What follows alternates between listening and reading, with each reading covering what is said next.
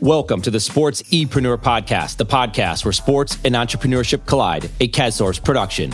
In this episode, we discuss becoming a football All-American at West Virginia University, life's realizations, and being present.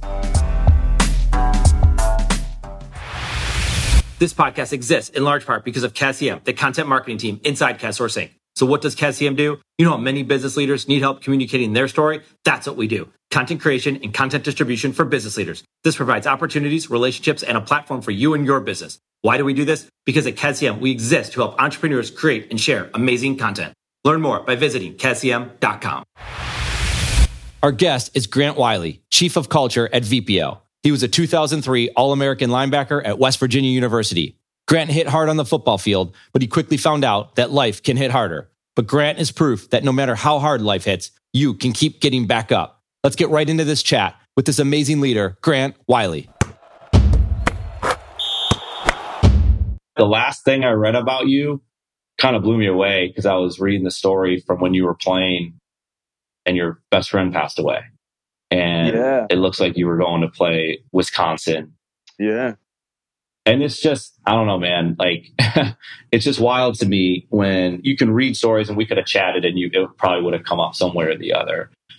But there's just depth to people that I don't think people, like, there's a lot of judging. There's a lot of all this stuff going on. I think there's a lot of good too. And if you get conversations with people, you don't know what someone went through, is going through, is thinking about, all that other kind of stuff. There's a lot of, it's kind of cool. Like, you see mental health being talked about a lot. You see football players and hockey players, they're just opening up and say, man, these are like the biggest, strongest guys. And and they're like, no, there's way more to it than that. And anyway, I see you going through this stuff, and everyone, relatively speaking, has something going on. It might have just, they didn't sleep good last night and they're pissed off about that. But there's a lot of stuff. There's a lot more deeper things than that. And so, like, you're playing, obviously have a great, high school career, go to West Virginia. They see, like, Big East Rookie of the Year, man. Like, you show up at West Virginia campus, no joke, and you're lighting it up. Like, in the Big East, it's what was that like? So my high school, we never won. It wasn't until my brother's senior year in 94 or 5 that they had a winning record. The last time was like 1989. And so we were considered the doormat of our conference, Pac-10, and outside of Philly. And shout out. Yeah, man. and I think it's changed names and it's called something else. Who knows? But anyway, so it's always been like this underdog journey. And then growing up in the Philly area, it's like the Eagles didn't win our first Super Bowl until recently. And so it's always been that, like, fighter, blue collar fight mentality, earn your keep. And so I wasn't heavily recruited because, for whatever reason, I mean, my mom was sending out VHS tape to teams that I was interested in playing for on the collegiate level, because no one from my school had ever gone anywhere in recent years. Like, the last guy was in the 80s, went to Pitt, and he was long gone. And I think the school was named something different when he was there. So it's like, we didn't know what we were doing. My brother got recruited a little bit. He ended up going to a Division II school, Clarion, out in Western Pennsylvania, had a successful career. But I was, since I was 4, I was like, I'm going to the NFL. And people thought I was crazy. And they're like, what do you want to do when you grow up? And I was like, I'm going to play in the NFL. And at the time I was playing soccer, I found a way to get kicked off my team at age 12 by being with my parents that we couldn't play until 7th grade because it was organized within the school. They didn't want us getting taught the fundamentals because my dad played college football. They didn't want us to get taught the fundamentals by the local Little League programs because a lot of these people have very undisciplined approaches, and it becomes about winning and not learning the basics and the fundamentals of being an athlete and a football player. And so my dad was really adamant. They were adamant about that until I got kicked off the team. And they're like, where are we going to put this kid's energy? Because I had a lot of rage.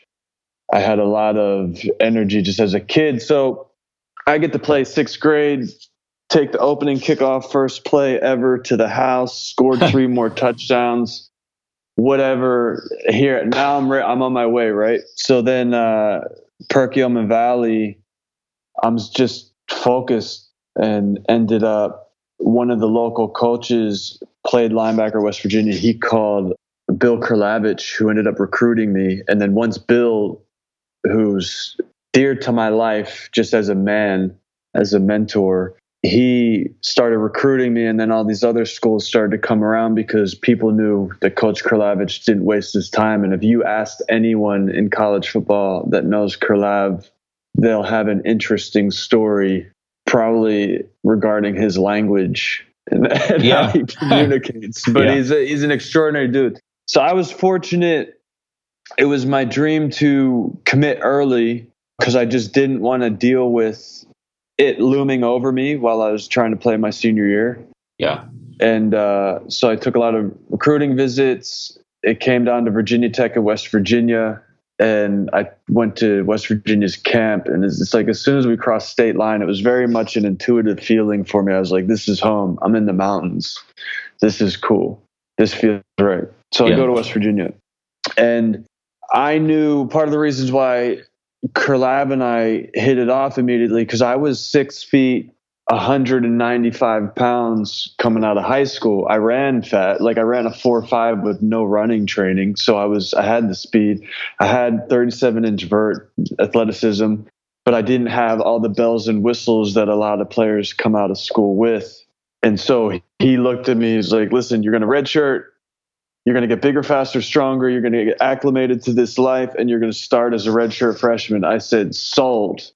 He was the only coach because I knew I had to do that. I was just green, and I needed that year to mature. Although when I showed up on campus for camp, I was lighting it up. And I'm not blowing smoke. It's just what it is. I was play linebacker, and I'm very instinctual. And you grow up in an environment where that's what you do on Saturdays with your dad and your brother. You watch the games. And then I had an older brother to watch his whole career and learn from. And he was a great player in his own right. And then, just being around it, I just absorbed things like a sponge. And so when I showed up on campus, they were considering, I started traveling with the team as a true freshman. And then our season kind of went to shambles. We went 3-7. So coach knew after I think we lost to Navy, which, Navy, with all due respect, is like West Virginia with, we had 2 first-rounders and then 7 more draft picks. We shouldn't lose to Navy. Right. But we did. And so coach was like, all right, we're not going to waste your red shirt. You're done traveling because we'll get tempted to put you in. So I was like, yes, I'm going to. So then I packed on 30 pounds at West Virginia with the culture, the party culture. It's not difficult to do, as well as the training program that we had. I was on a mission. I was like, I'm going to start as a redshirt freshman. There were some guys ahead of me, but I was like, I just got to stick to what I do and just prove it.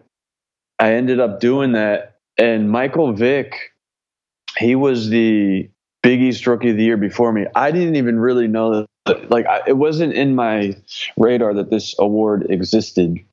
I didn't really pay attention to that stuff, and I definitely didn't pay attention to the media.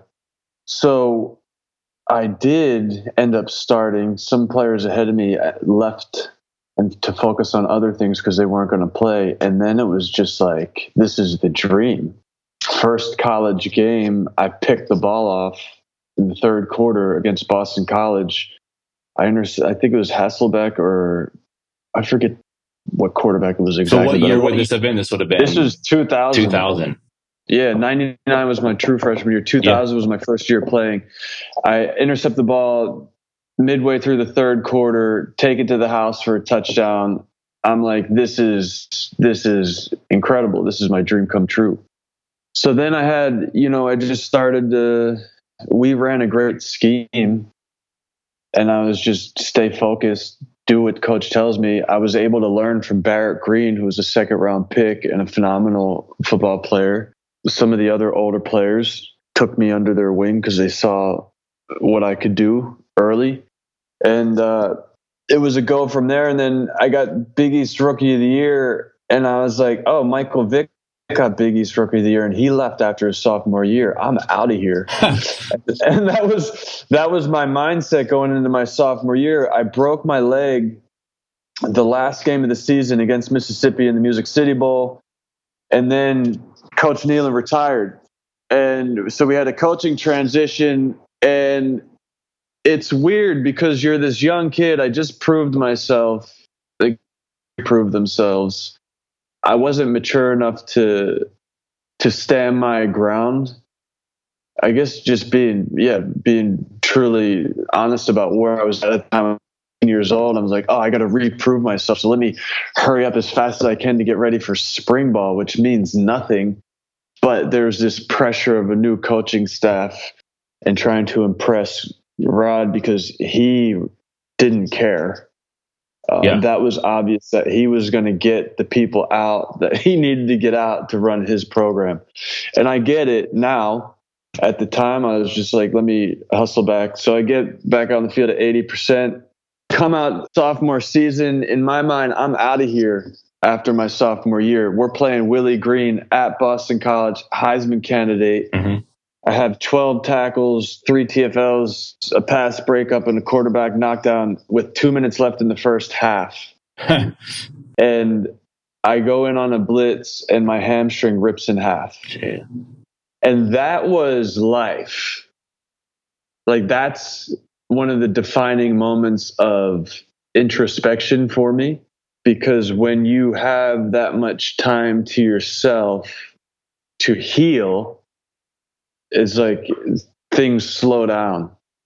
And so now I'm going to leave my sophomore year to, oh shit, like I got to figure out how my leg's going to come back together. Yeah. Because the hamstring tearing there's nothing you can really do about it except rest. Right. So I had a really inconsistent sophomore season, which kind of took me off the radar, although I had 3 or 4 weeks off before we played Syracuse. And then I went and had 22 tackles, like 3 TFLs, a sack, blew it up, and there was a bunch of NFL scouts there. So it kind of kept me in their mouths a little bit. And then it was not a good season for me individually or for the team. Then my junior year, I was like, I'm definitely out of here. And that was the second game of the season, because we played Chattanooga the first game at home, and then we go to Wisconsin. And it was that Tuesday that I got a phone call from a brother of mine from home. And he's like, yo, I heard Tim passed away. And I was like, what are you talking about? I was just with him three or 4 weeks ago. And he's like, no, I don't know for sure. So I make a bunch of phone calls at home. End up one of our old teammates who at the time was at Villanova, his mom worked at the hospital, and she confirmed it. And it was like shell shock. I'm preparing to play in the biggest game of my career because Wisconsin had the NFL offensive line. Anthony Davis was a starting tailback, Heisman hopeful. This is my proving ground. If there's any questions that I can play against these type of players, for whatever reason, you constantly have to prove yourself, which I get, competition.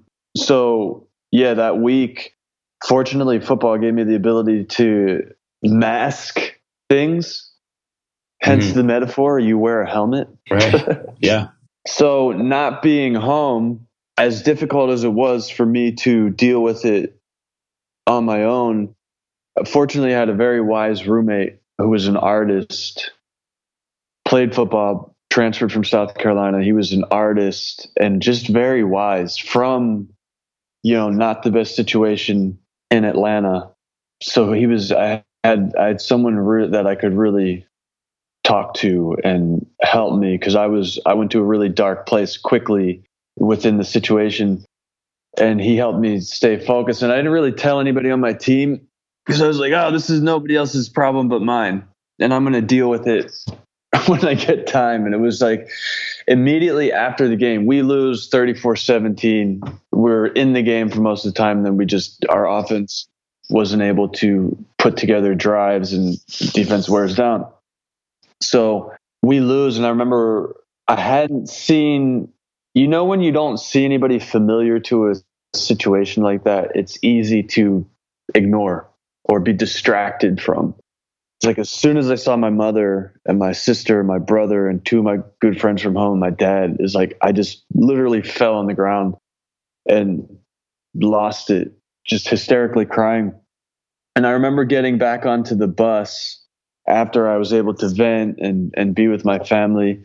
I got back on the bus, and one of my teammates looked at me, and he had, like I said, there's only about 3 people on the team that knew what I was dealing with.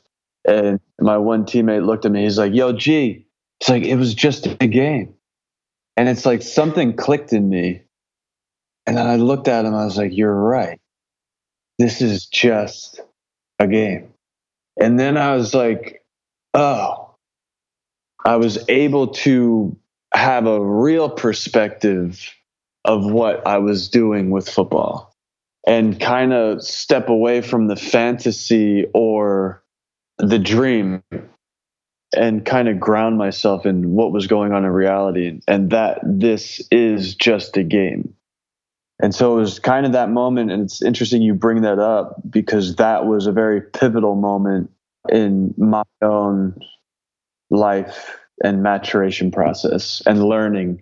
Thank you for sharing that, man, because obviously that last moment of what you had with your friend passing away and, you know, all the things that transpired once you found out, you know, the game and seeing your family going on the bus. But there's like these multiple situations that you went through, you know, like we talked about earlier, like you always run into something and these moments are, you know, they could be small or large or whatever, but you hit these drastic moments where like your coach leaves, you have a relationship, a new coach comes in, new philosophy, new person, like you're having to say, oh my goodness, I got to go back and do it, right? You overexert yourself, let's say. You respond to this sudden change. And that's one thing. And then like you're saying, you're having the game of your life and your hamstring just falls apart. And you, all of a sudden, you like you said, you're left by yourself and you're doubting yourself. Who knows what goes through your mind at that time? Because like you said, like the team has to keep going.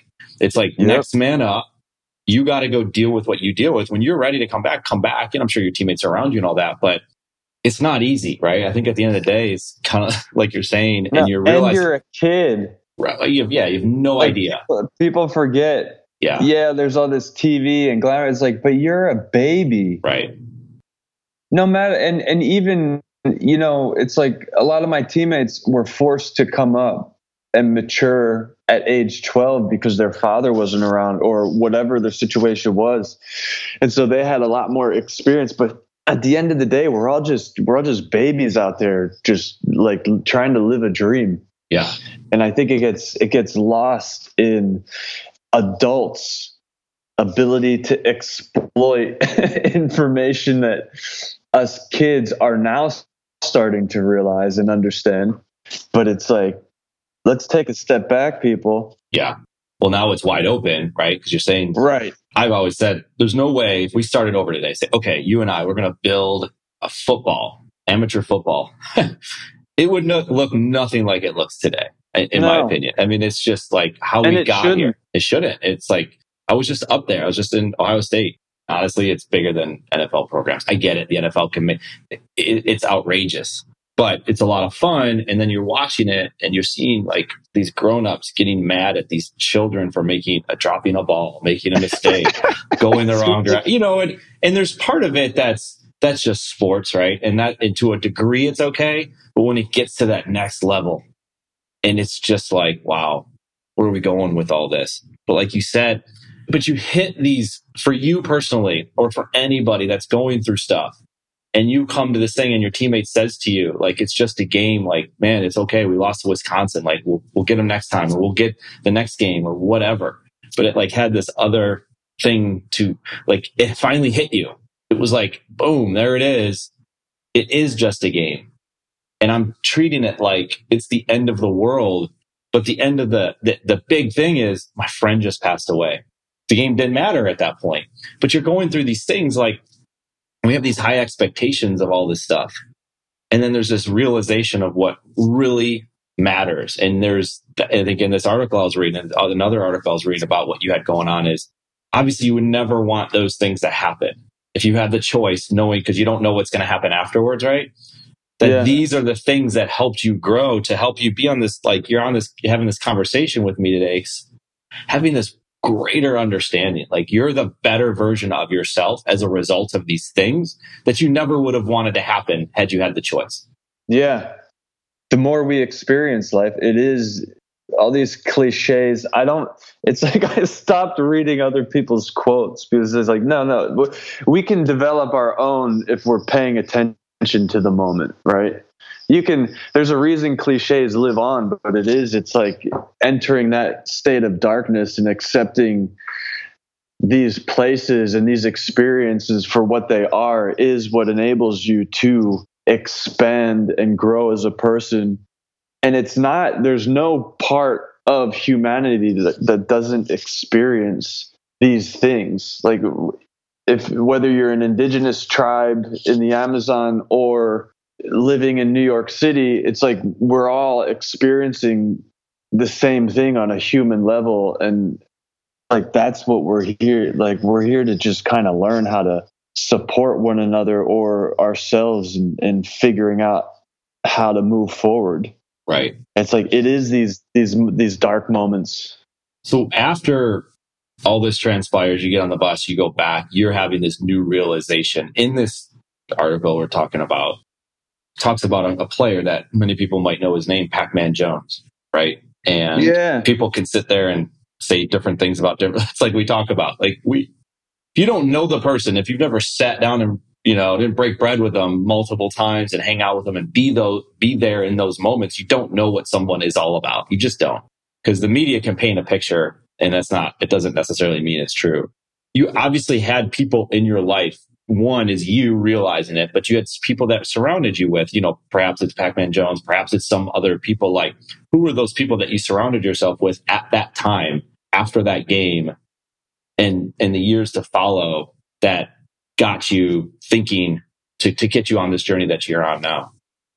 Pac in particular came into my life right as that happened. It's like we were just starting to develop a deep relationship as brothers. And we were put together as like big brother, little brother. We had this program on the team. And I love Pac-Man. To this day, it's like, that's my brother.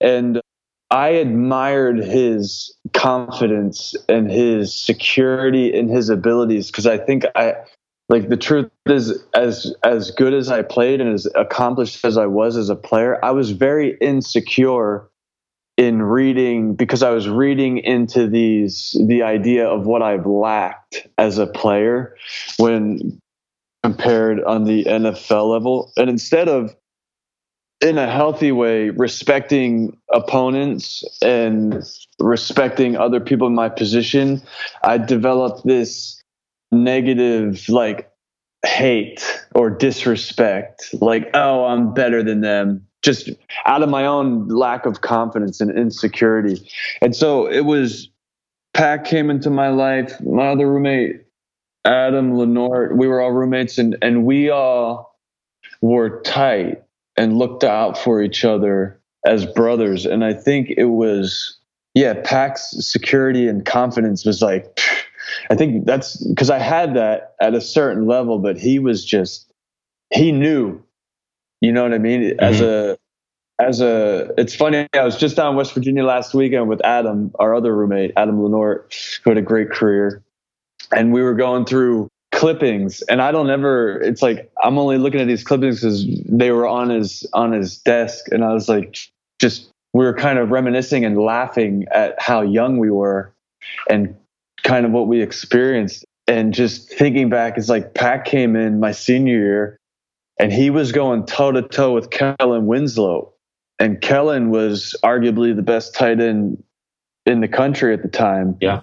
And Pac's tenacity and his confidence and his fight was just a big help in what I was experiencing. And even though that was a year after the incident that we're exploring, it was still there, and I see it. And that's kind of where we connected, because even my friend who passed, he was one of the first people to show me that early on. As confident as I was, there was still a lot of insecurity in things that I was doing. Yeah. And so it was like I picked that up again. Pac brought in on a whole other level, and I was like, and then Lenore. And it's interesting because the three of us had deaths going on in the same apartment at the same time, and that was another thing. And we all bonded around that and became closer. At any given time, we had 7 people living in our apartment, so it was rare to have moments alone. And it was comforting at times, even though we do need time and isolation to kind of sort through things. At that time, we're 19, 20, 21 years old, and it was really comforting to have an eclectic group of people supporting one another during that period. Yeah, because the three of us were dealing with deaths in our family. Yeah, well, you talk about the game, how it's just a game.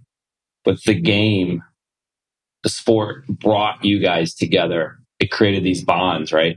It created these relationships that lived on for many years.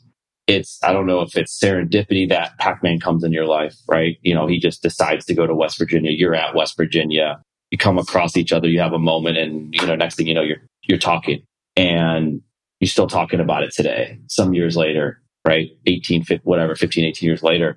That these bonds, that these relationships are built, and then you kind of grow up together and you're learning all these different things, which is obviously what you've done. And it started early on, and I think you talked about it a little bit at the beginning, basics and fundamentals.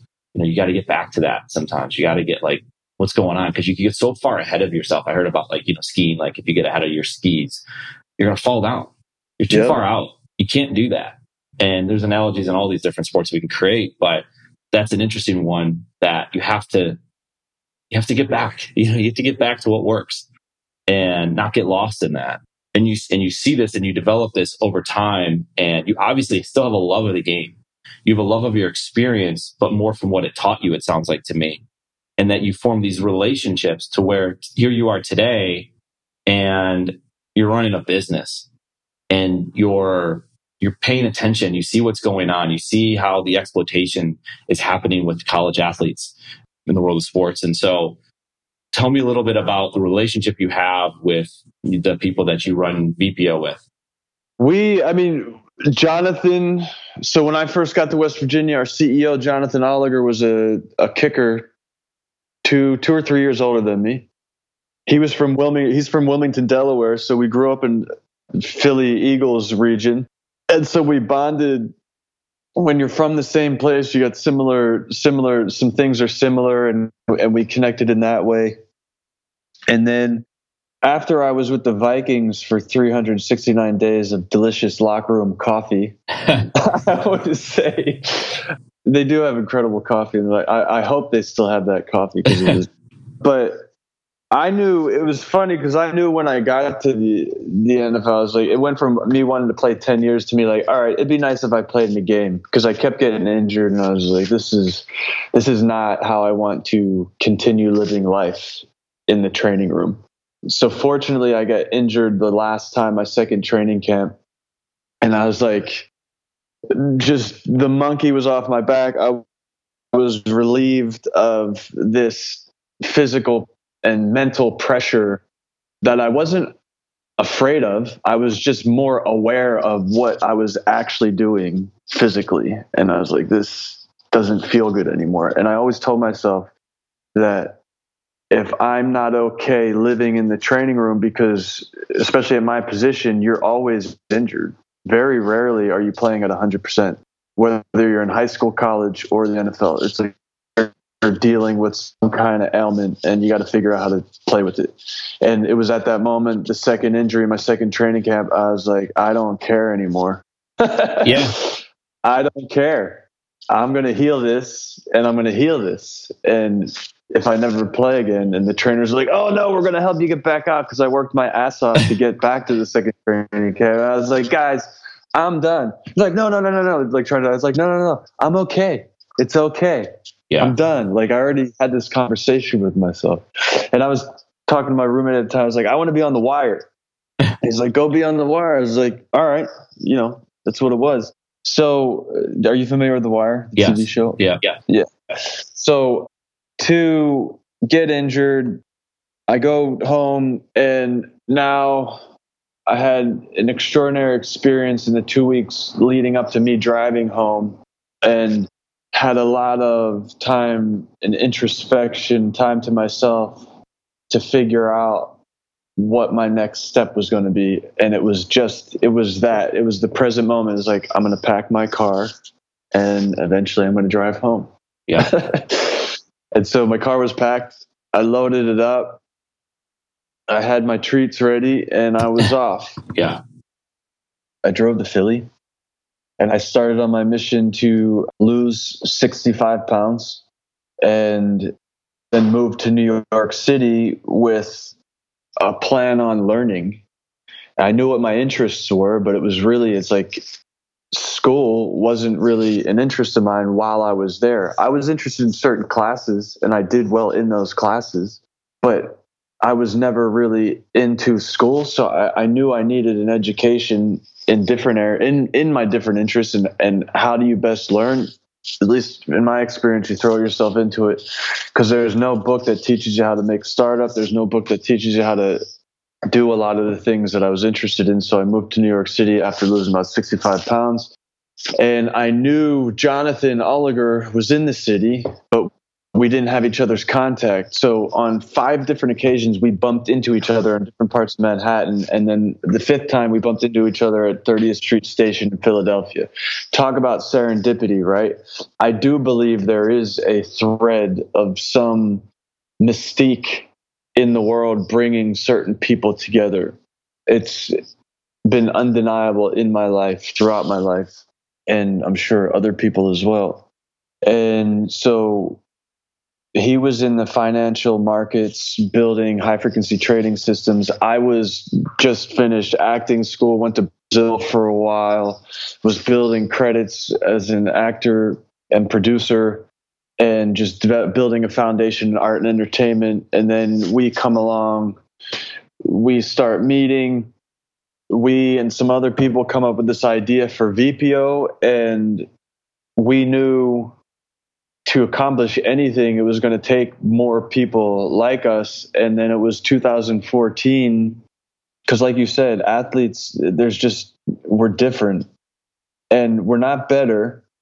It's not that. It's just when you go through that discipline and that learning process and that growth at a young age, it's now figuring out, how do we take this same formula and evolve it into these new areas of our lives. And so I went back to West Virginia University. They were playing Baylor. I think it was the first Big 12 home game. And Najee was on the sideline. Najee Good, current linebacker for the Jaguars. He was on the sideline on the IR with the Eagles. And he's like, dude, how do I set myself up for life after football? And I was like, brother, there's no formula. It's like, but let's meet when you're back east to figure out what are these things that we want to do, and how can we best leverage our experience and knowledge to bring more resources together to build out VPO first and foremost. And then he brought in D'Amico Ryans, who believed in what we're building from day one, and we started from there. And it's been that up and down, that roller coaster, hitting milestones, hitting obstacles, setbacks, moving forward fastly. So it's a pretty unpredictable journey, but it's invaluable. The lessons we've learned and to be thus far. We're partnered with the Eagles. They own 20% of our company. We're in the Broncos app, in the Eagles app. We're working on the Jaguars right now. We have a partnership with the NFL alumni, building a virtual betting game that brings capital and revenue share to the NFL alumni to help them in their health and life after football. So there's a philanthropic side to the commerce. And partnered with West Virginia University, and now in the beginnings of figuring out how to collaborate with the Rockefeller Neuroscience Institute, which we have a vested interest, because at some point, God willing, we don't have to deal with it. But when you play a sport that's physical and you hit your head, there's chances are you're going to deal with some brain trauma. And that's another thing, is like figuring out how to prepare and take the necessary health precautions once I left in 2005 to be in a regenerative process now physically than what could be, which this is kind of, new to everyone, the brain trauma. But yeah, that's how we came together, and we continue to piece things together and work forward. The roller coaster ride, right? There's a few things you touched on in there, and I don't want to skip this part over because you mentioned it like you just did it overnight. I like how you're doing this. Yeah, I'm glad. You're really listening. This is really interesting. It's like, because there's no pretense. You've been open this whole time, and I appreciate that. Yeah, absolutely. Well, I mean, likewise.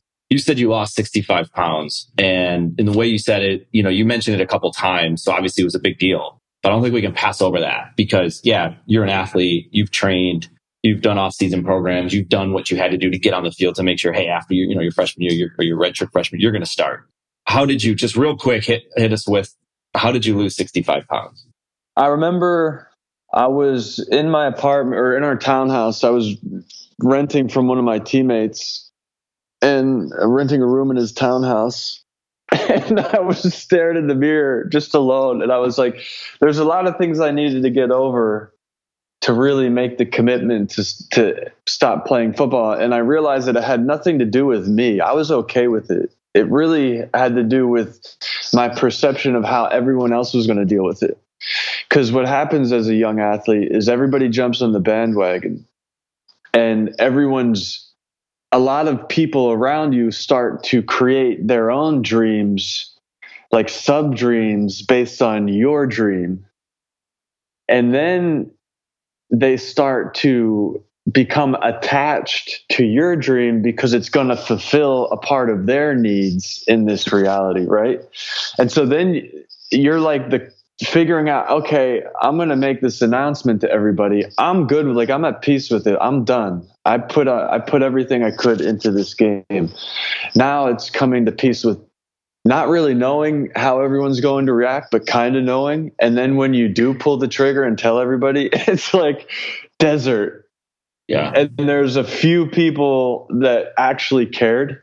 And I'm not blaming anyone or upset or resentful to anyone. I'm actually grateful that it kind of happens that way, because then you realize what was, and it's easier to move forward knowing what is versus living in a delusion. And but it is that it's like, holy shit, wow, all these people that told me they had jobs for me, this, that, and the other, it's like just gone. My cool factor faded quickly.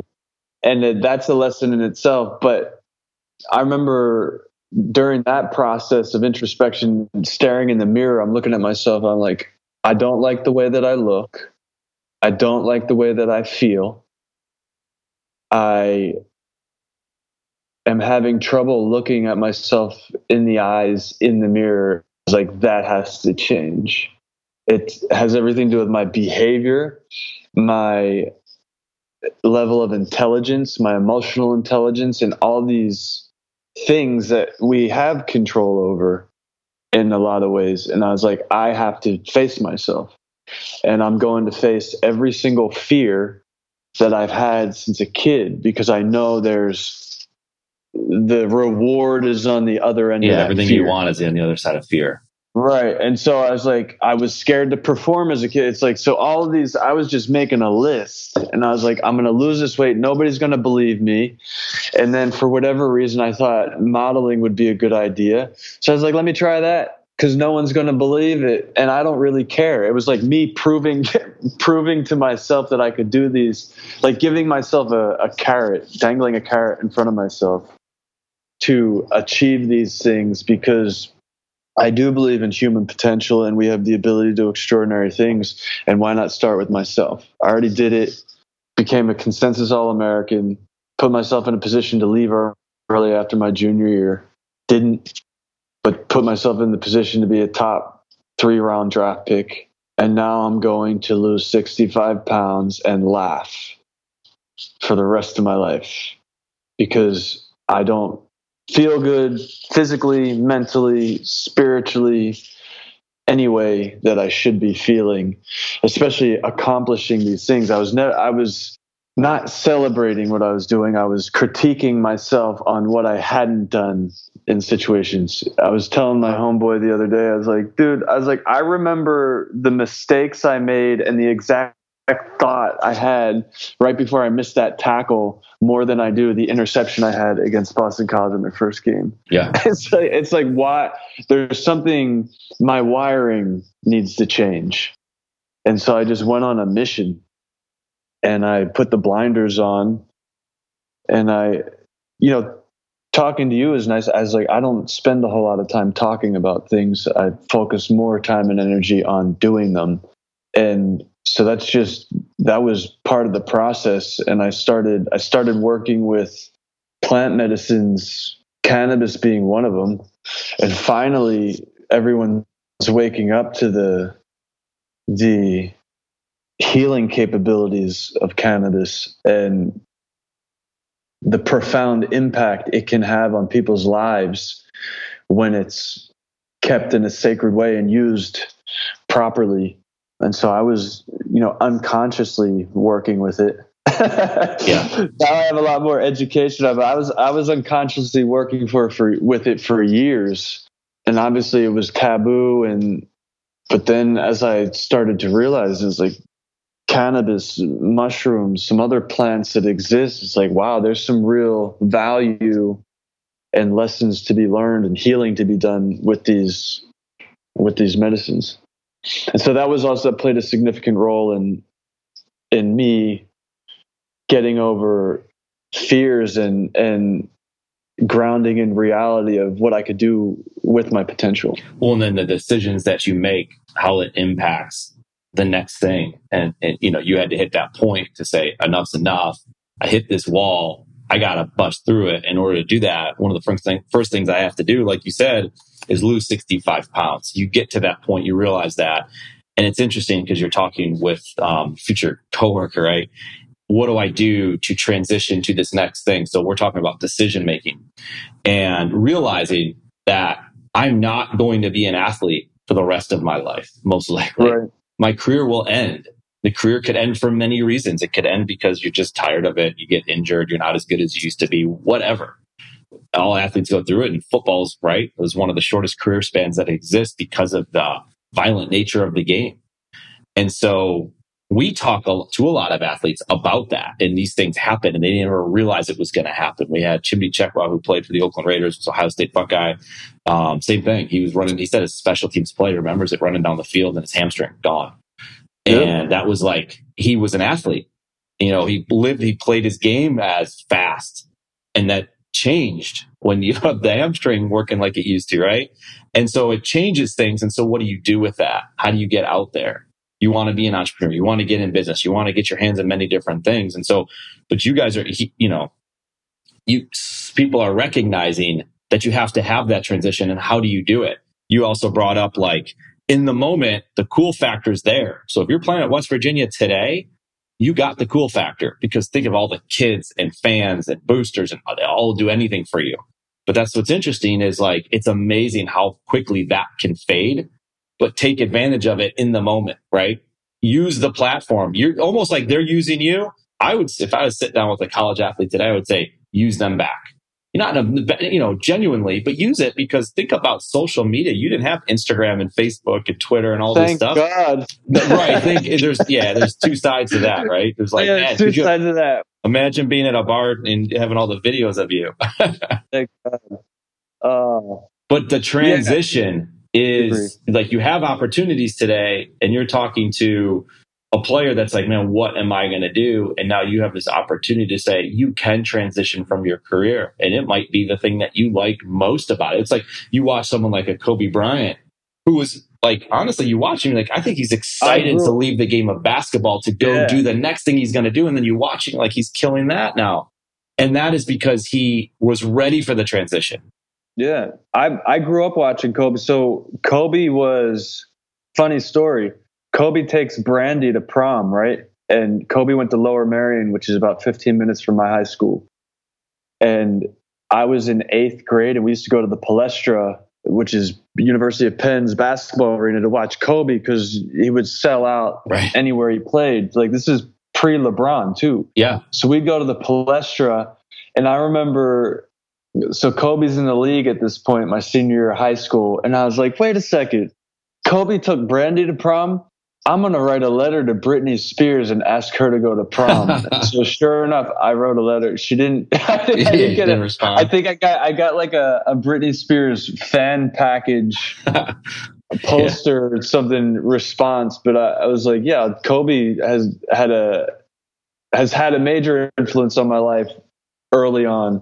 That's funny you bring him up. But yeah, you don't, and I think too, it's realizing that some athletes get it early on and figured it out for themselves. And even I always admired my teammates that played guitar or did other things away from football. But it's like, because I was centrally focused on, kind of obsessed on football. Like, the only way I know I can do this is if I focus everything on it. And I didn't have the information or the consciousness to open more. I was starting to get that in college, but it's like now everything's at your fingertips. So yeah, figure out how to build a platform off your high school following. Your high school is the first community that you're going to impact. And like I said, I'm from a place where we didn't win championships. We didn't win a championship until my senior year. Had we had social media or whatever, it's like that could have been the first 5,000 people following. Yep. And then I go to West Virginia, and now I can tap into 100,000 people, right? If we're talking about following, I don't need people to follow me in that. Like, that's not my focus, but I understand the power of it and the importance of it on certain levels, because you are putting your heart and soul into, you should be able to figure out how to monetize from the time. Because Instagram's not monetizing information they're taking from 12-year-olds that have accounts. You better believe they're selling that data and using that information. So who's to say, like, amateurism? It's like, does that even exist anymore? And I do figure out, I believe young athletes should figure out a healthy way, not become, because, social media does have can take you out of the present moment. And I believe, being present and not losing yourself in a delusion of these technology fantasies. Well, they create an addiction. I mean, that's all it is. You look at Snapchat, for example, where these kids today, they get streaks, right? So I send you a picture, you send me a picture back. That's one. We do it the next day, 2, 3, 4. So it's like, now you're like, I see kids, they have 300 days in a row. You're like, it's almost a year. And I was like, do you know why they do it? You're like, no, because it's fun. It's like a game. Yeah. I'm like, no, they just want you coming back. So the more active users they have, the more money they can sell their advertising for. No, I get it. It's a form of communication. So there's good in that. Hey, you're staying in touch with that kid. That's great. I know. But just understand the manipulation that's going on here. So I don't have a problem with social media. It's just that when someone gets so warped inside of it, that they don't realize that they're the target. Once you realize that, you can break away from it. Say, oh, we can still do our streaks, but I'm not going to be a prisoner of that. Snapchat doesn't own me. And like you said, don't miss what's right in front of you. It's like you said, and I heard this thing, I love it, is block all signals forwards and backwards. Yeah, tie in your experiences, think about where you're going a little bit, but focus on this conversation that you and I are having right now. That's what I'm doing right now. It's what you're doing right now. And then the next thing will come and it will happen, because you've lived through all these different things and you'll have more things to go through. Go ahead. On top of what you're saying is there's a level of experience that's going to change you. So what you're posting, let's say from age 15 to 19, is going to be totally different probably from 21 to 30. And it's like, that's something to be aware of. like I said, I'm very grateful that I did not have social media when I was in high school and college, because I needed a lot of growing up, a lot of maturation, and a lot of things I needed to deal with behind the scenes. And even, going back to pivotal moments of transition, it's like, why, when I was at West Virginia, it's like I'm at the height of my career, best friend passes, and now I'm suicidal or having suicidal thoughts. Like, what is this? Like, what is this trying to tell me? And it's like, at the time, at any given moment in time, we only know how to deal with things with the resources that we've been presented, or our ability to ask for help or ask questions. And for what I've been fortunate to not harm myself at those times, and to be willing to open up in different ways and have people around me.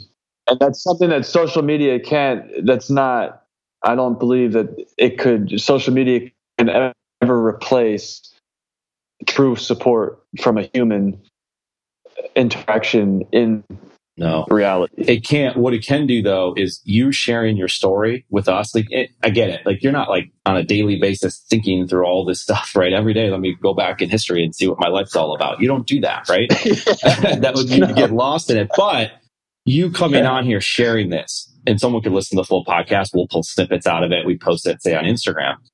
There might be a 2-minute clip of you talking about something that you've talked about today. And someone could hear that and say, okay, here's a guy, high school, college All-American, played at West Virginia, NFL, runs a business. It's real, man. Like, it's just different. It's because you can see someone like you that's going through this, that other people are going through it. A football player, a hockey player, a business person, a family member, a kid, anybody can have these things. So you sharing it on social media does open the door, at least, to it being okay to have to go through these challenges that you've gone through in life, and to have these things, and how to come through it. And it's not to say like you can't make someone do it. You can't make someone lose 65 pounds, but you can maybe get their thought process thinking different ways. Maybe it's not you. Maybe it's you plus 100 other people and things that they came across. Right. And so that is what social media can do. But like you said, you need that true support. You need that true network. So you can't it's like a virtual world almost that exists out there. So it might be the door opener to that next thing. And you sharing your stories we're grateful for it, right? I think that's why we want to hear true stories. It's like, well, people can post on social media, they can create content, they can do all this stuff. But if you're just regurgitating what someone else already said, now we're just wasting time. And if you're not telling the true story behind what it is that you feel and think, like when we first started chatting, we have an insurance business behind us. And all the time I run into people, and it's just like you're just regurgitating what the large insurance company says, or what the large insurance agency or financial planning firm says. And it's like, how is that helping anybody? It's not helping you, because it just sounds corporate and it's stale and it's boring and no one wants to pay attention. Help us. Like, what do you stand for? What do you believe in? What have you gone through? How can you help these people out? Because I think if you do those types of things, that good can come back. You coming on this podcast and sharing this, I only think it's positive. If nothing else, that, you and I form a relationship, we communicate more. If one person listens to it and wants to learn more and dive into your story a little bit, that's a positive thing. And I think that's what's going on here. If that then leads to business and someone then that's great. But if that doesn't have to be the ultimatum, because I think if you have enough of those conversations, those things come. Those things happen as a result. I mean, we've all lived it, right? You want to get the next deal. You want to get the next deal because it gets money, but there's just more to it than that. And so I think you just sharing the story, man, it's a big deal. And you're not the only one. There's other people that are doing this stuff. And I think the more the merrier, right? We're on the same page, brother. Yeah. It's like, preaching to the choir. There's nothing. No, and I'm not disinterested. Like, I'm totally engaged. It's like, I tell, and you'll get this. It's like, especially for athletes, how fast do you run? 4.3? Okay. So you run a 4.3. So what's telling your feet to run that fast? Your brain. So if your brain can tell your feet to run 4.3, imagine how quickly you can read and retain information if you just focus that speed on different areas of your life. And I think that goes because everything's focused on the physical and sports. Mm-hmm. And it's like, but that's your speed is part of your intelligent makeup. And it's like, I really believe that's what part of what we've done. It's part of what you're doing. You're taking your intelligent makeup and understanding of insurance and applying a nuanced way to communicate information that's authentic and that's about humanity, right? About your own humanity. And it says a lot about who you are, which is why it's like people want to do business with that, but that's not your end goal. And it is important to not be focused on an end, but be focused on the present moment of how to move forward right now. It's like that, to me, that's why this is fun. I couldn't agree more. Like you said, we're speaking the same, but from different experiences, different backgrounds, different ways to get to where you got there. There is no one way. There is no one path. It's funny too, because I'm looking at your Wikipedia page. It's got, I'm just looking at some names jump out. Running back Kevin Jones, Larry Fitzgerald, Mike Williams, Kellen Winslow, who you mentioned before, Robert Gallery, Alex Barron, Will Allen, Sean Taylor, Derek John. It's like the list goes on. Grant Wiley, right? You're on the list. All of 2003 college football All-American team. You know what I mean? Like it was it's almost like a lifetime ago. And it's funny to me now because I look at those guys like those guys are good. Larry Fitzgerald is a monster. You know what I mean? Yeah. He's a Hall of Fame NFLer, and it's like it's being so far removed, but it's like, oh wow, yeah, he's playing against him. And that's the thing, though. Like you're not lost in that, right? Like the Friday Night Lights, the movie, the TV show, whatever, and it's like it's all about state. You got to win state, and this is what you get. Mm-hmm. And then they show these people and they reminisce about their life when they won state 20 years ago, 10 years ago. And that's a moment and you draw on experiences from that time, but that doesn't define you. It's a part of you. It doesn't define you. And here you are now. And so many things have happened and will continue to happen along the way as you're in that moment. We've talked a little bit about VPO. What is it? So someone listening to this could understand, what do you guys do? How do you help things out? So VPO is a digital media optimization platform, right? What that means is our technology, VPO, can integrate into mobile applications such as the Philadelphia Eagles and Denver Broncos.